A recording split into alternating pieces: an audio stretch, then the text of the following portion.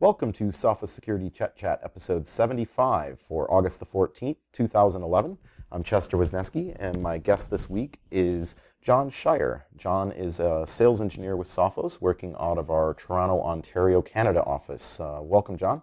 Thanks, Chet. It's good to have you on. It's your first time on the Chet Chat, but you're kind of a veteran to the Chet Chat from the perspective of John travels with me quite frequently doing our anatomy of attack presentations around North America, and I figure it would be great to have John's opinion because we work a lot with our customers out in the field and talking about a lot of the security topics of the day when we do our live event, and I thought it'd be great to have John on with us. So the week security news, there's quite a bit. I'm a week behind because I just got back from the Virus Bulletin 2011 conference in Barcelona, Spain. And we had some great presentations there by some Sophos folks. So if you're interested in reading up on their papers and slides, etc., visit Naked Security. We've got a presentation from Paul Bacchus and Stephen Edwards on how to detect OLE2 files, which is probably more for the researchers out there. But we also have presentations on what's called snowshoe spam by Brett Cove, and a presentation on the way fake antivirus guys use malware distribution networks to distribute their wares by Oner Kamili here in the Vancouver office. So there's some good content up there. Feel free to check out Naked Security. And we're also going to do a podcast next week with each of the panelists that was presenting their papers and talking a little more in depth about their research. So some sad news, of course, everybody's been talking about the death of Steve Jobs over the last week. And unfortunately, over the weekend, I believe on October 8th, Dennis Ritchie, or Dr. Ritchie, as many of us would call him, the father of the C programming language and Unix and many other huge contributions to computer science over the last 40 plus years, passed on over the weekend. So for those of us that are more of the bearded Unix geek flavor, not that we don't respect and mourn the passing of Steve Jobs as well, but Dennis Ritchie was, as Wired put it, the man that Steve Jobs stood on the shoulders of. So there's a lot to remember the last week about computer history and some fine individuals who have departed us. As far as news for this week goes, though, Apple, big patches this week. As typical with Apple, kind of a surprise. They didn't bother to pre-announced that on a given day you might be getting a giant update, although many folks suspected this was coming along with the release of iOS 5 and the announcement of the iPhone 4S. But they patched over 70 vulnerabilities in several different products. So I think if you add it all up, John, it was like 150 plus security vulnerabilities fixed this week. I know you've got an iPad and things. Did you take the plunge? Did you upgrade to iOS 5? Did you update the iTunes? I did. So I wouldn't say immediately. I had to do an emergency trip to Cleveland yesterday, which was lovely. But at the end of the day, as we're often fond of preaching when it comes to protecting yourselves and your data against breach and against malware, patch, right? So I try to practice what I preach most often, and so I did upgrade my iTunes on Windows, and I upgraded to iOS 5 on my iPad as well as on my Apple TV, because I know that there were some patches for that as well. I think notably on Apple TV is really to get rid of the DigiNotar stuff that might have been included in there. So, yep, definitely did that as soon as I was able to. Yeah, the DigiNotar stuff was also finally removed from the iOS devices in version 5. It does leave questions lingering for those folks running, iPhone 3s and older, that kind of thing, where the older iPhone devices and iPod Touches and things can't be patched. But at least if you have a modern iPhone or iPod Touch, Apple TV, all those things, in addition to the DigiNotar stuff, there were a lot of remote execution code execution vulnerabilities, including one that allows attackers with a simple single line of JavaScript in a web page to completely pretty much own any kind of Apple device, including OS X. There is another warning out there, though. There's a lot of reports of folks, if you dual boot your Macintosh and you're running Lion 10.7, there is apparently a bug that kind of bricks your Mac if you do this update. So I'm not sure, as usual, Apple's not very transparent, so we don't know if they're planning on fixing this or if there's going to be a patch soon or if that patch will be days or weeks. If you're really paranoid about security, you may want to consider going down to just running Lion and applying the update. But if you're dual booting Lion and Snow Leopard or Windows, etc., my understanding is there's big problems, so you might want to wait for there to be another update and take your chance with the roll of the dice that nobody's going to try to exploit those flaws while you're waiting for a fix from Apple. Microsoft, of course, had their patches this week too. We had Patch Tuesday this Tuesday. There were 8 bulletins, 2 of which were critical.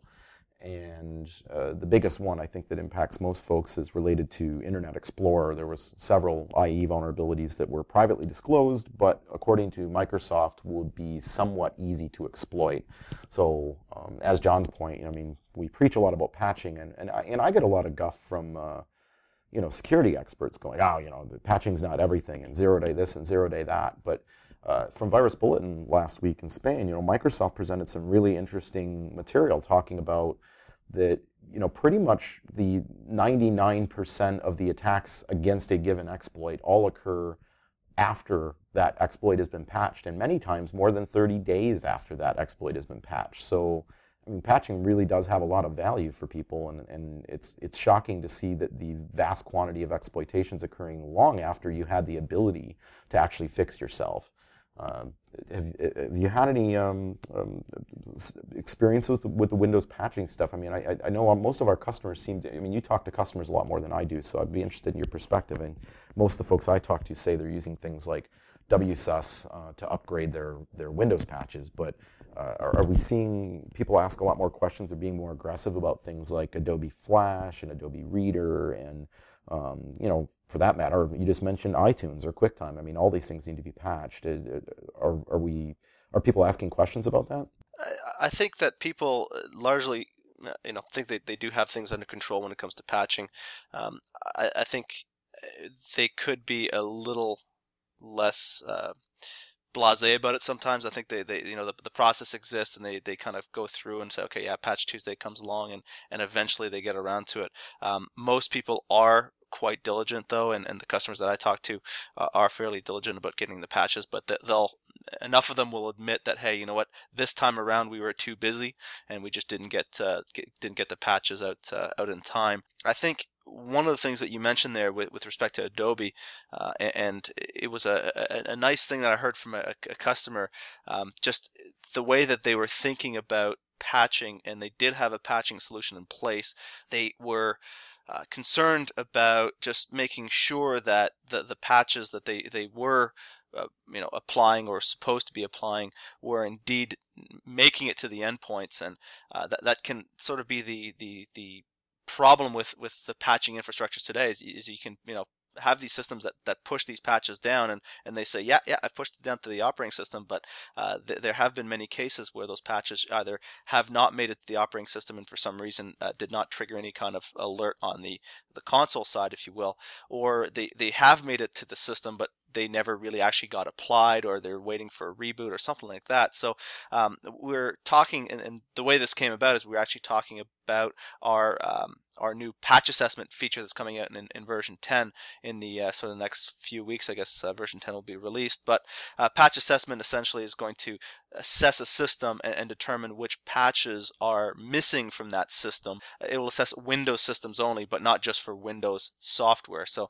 it'll be looking at things like Windows, and then I said an Adobe, and one of the guys kind of piped up right then and there. He goes, well, that takes care of all of them, doesn't it? So just the sheer amount of patching that's coming out of even guys like Adobe, or sort of patches that coming out of guys like Adobe these days is enough to bring pause and really bring the importance of how you should have these processes and be diligent about making sure that these patches are being implemented, and you might have to QA them. We understand that you might have a test environment that you have to run them through first for all of your applications, your custom applications, as well as your business critical applications. But honestly, we need to get this done much faster than we currently are, because to your point, it really isn't just the 0-day stuff that is being impacted in a major way. It's these patches that have existed for as much as 30 days, as you said. Yeah, there's a real issue with both verification and the speed. I mean, the speed is really important. And the idea that people go, well, I need to test for 2 weeks, 3 weeks, a month. Some organizations that I talk to, only do patching quarterly. And the amount you're exposed to and the amount of damage to your business, the amount of data stolen, the amount of hacks, the amount of spreading viruses in the network compared to the risk of Microsoft or Adobe releasing something that truly impacts your environment, it's kind of silly to think that you need that time. I mean, there have been the occasional updates that do cause some real pain for people, but compared to the pain they're already suffering by not having those updates, you really have to start weighing those risks, in my opinion, more rationally. I think that a lot of the change control processes aren't very rational today. So anyway, Patch Tuesday, Apple patches, last month we had Adobe patches. And actually I interviewed Brad Arkin 2 weeks ago on the Chat from Adobe, head of security over there. And it's one of the interesting things, since they've released Adobe Reader X, there has not been a successful exploit against it that's required them to go out of band of their quarterly patch cycle that they've done for Adobe Reader. So if you look at, historically patching things like Flash and Reader, there's been a reasonable amount of unpredictable patches for zero-day incidents that do disrupt patch cycles. And by simply getting Reader 10 out there, at least for now, you eliminate that problem. You can predictably know that 4 times a year you need to look at Reader, and when you do, those updates come out in a predictable fashion. So it sounds like we're making some pretty good headway and improvements on this.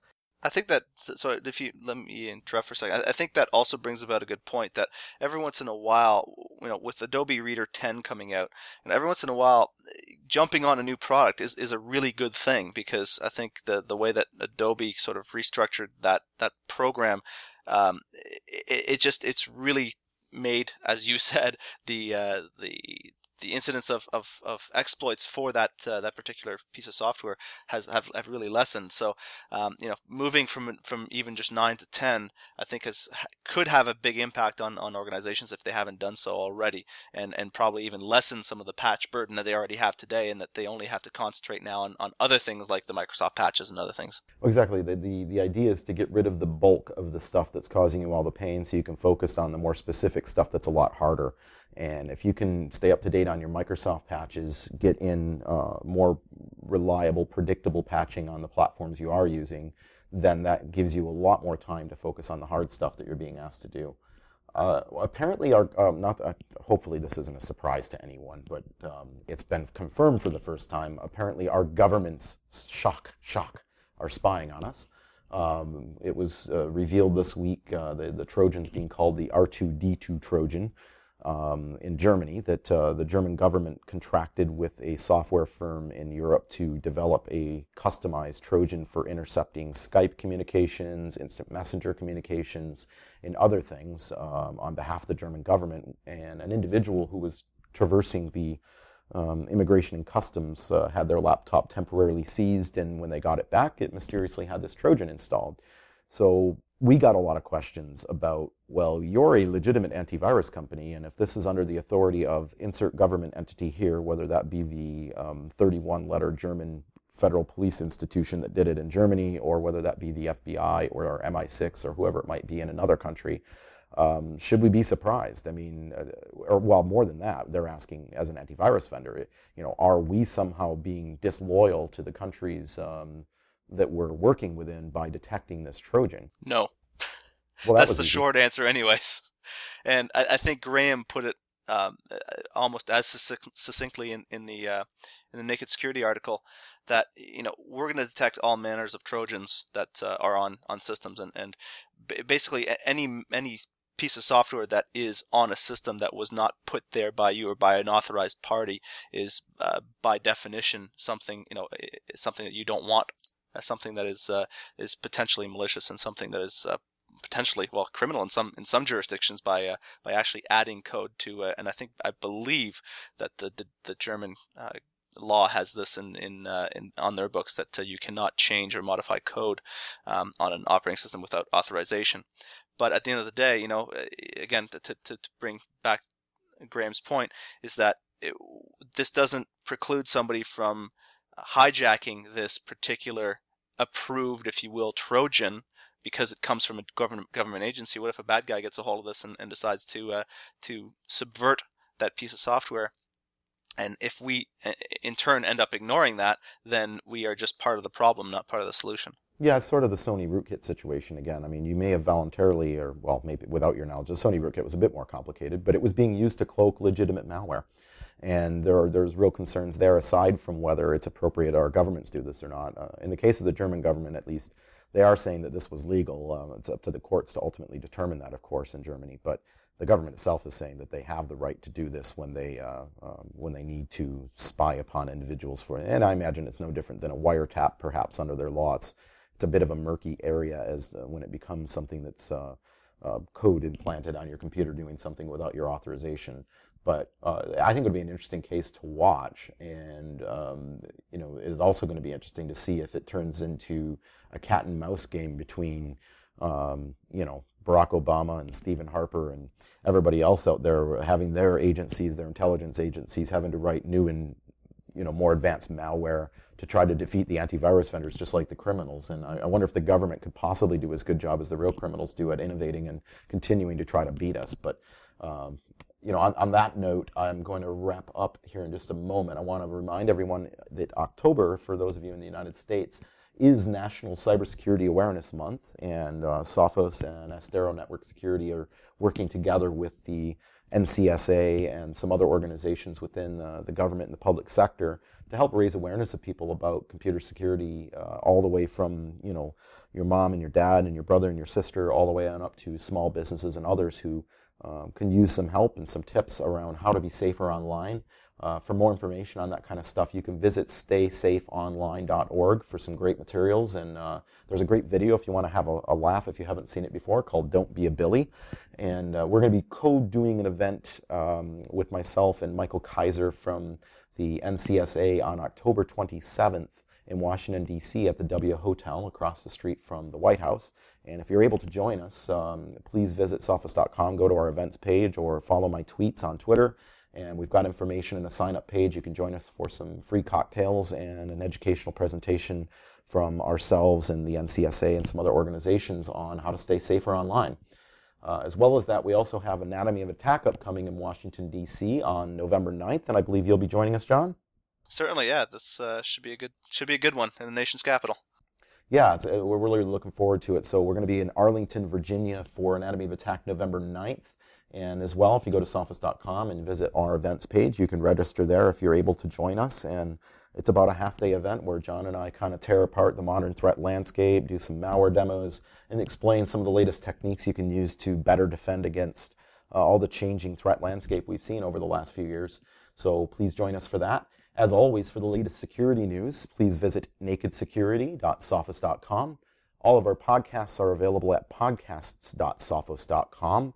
Via RSS on iTunes, as well as Stitcher if you use Stitcher on your mobile. And until next time, stay secure.